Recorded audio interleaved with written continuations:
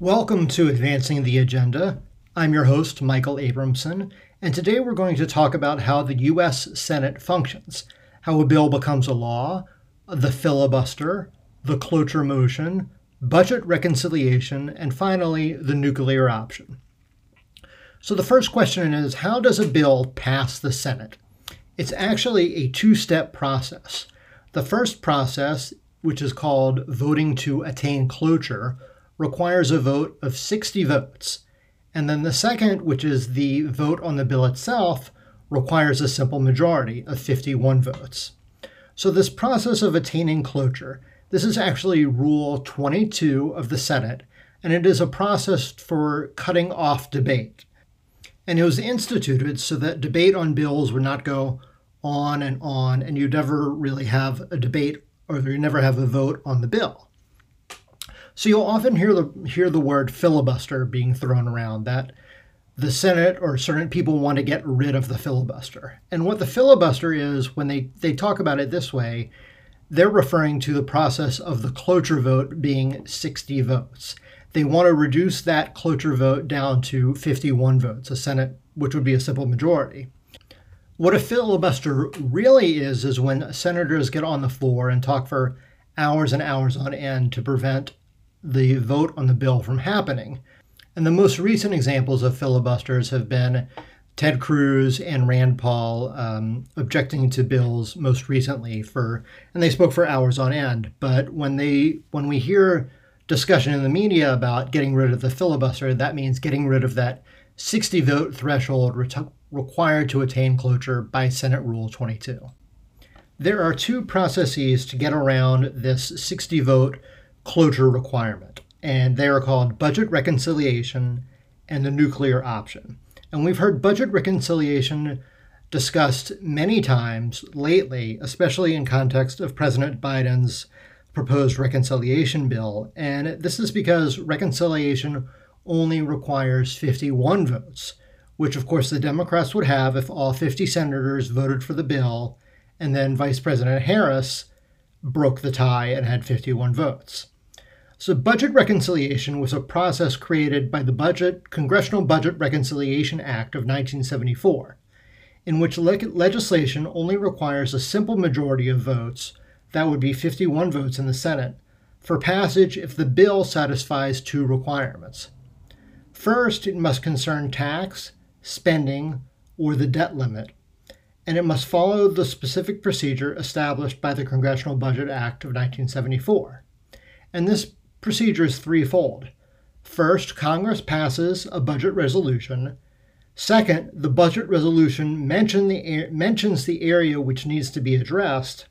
And third, the committee or committees pass a bill out of committee which deals with the area in the context of tax, spending, or debt relief.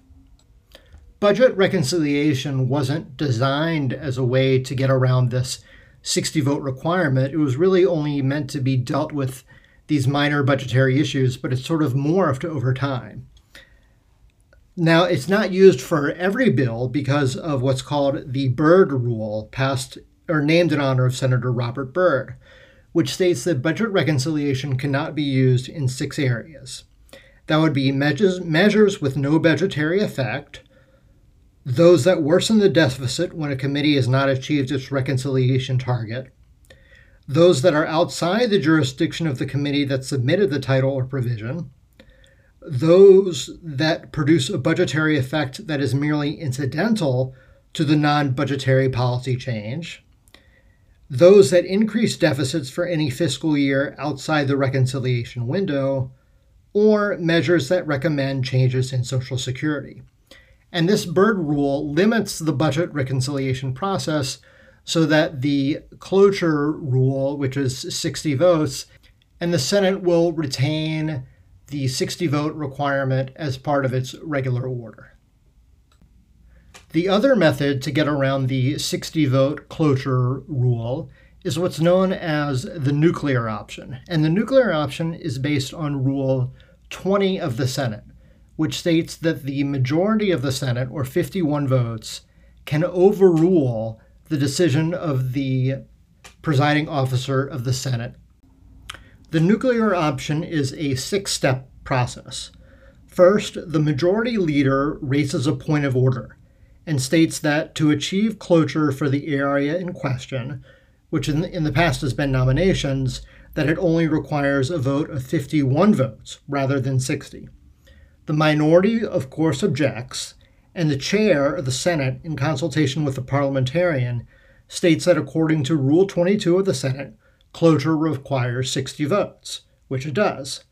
The majority leader appeals this decision, and then it goes to the entire Senate based on Rule 20 of the Senate. And on this vote of the appeal, the majority of the Senate says, oh no, cloture only requires 51 votes, so they overrule the chair.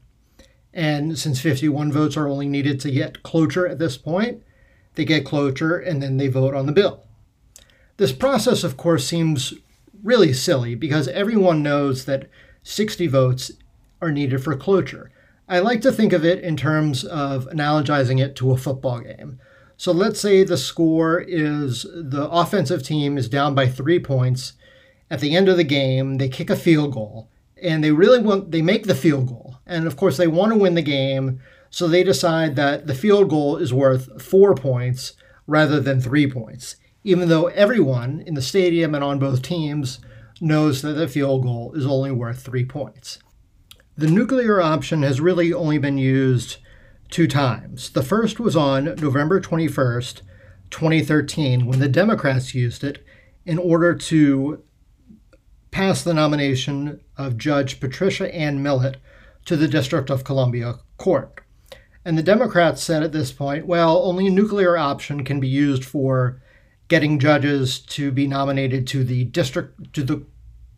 district court or the Court of Appeals and not the Supreme Court. Then on April 6, 2017, the Republicans used it, and they used it for the nomination of Justice Neil Gorsuch to the Supreme Court. And they basically said, well, if the Democrats did the nuclear option for 2013, they can't just limit it to district court and appellate judges. We're going to also extend it to Supreme Court justices. So where we stand now is that the nuclear option has only been used in the cases of judicial nominations, and we'll see if it's used ever in legislative matters. That remains to be seen. I look forward to speaking with you next time on Advancing the Agenda.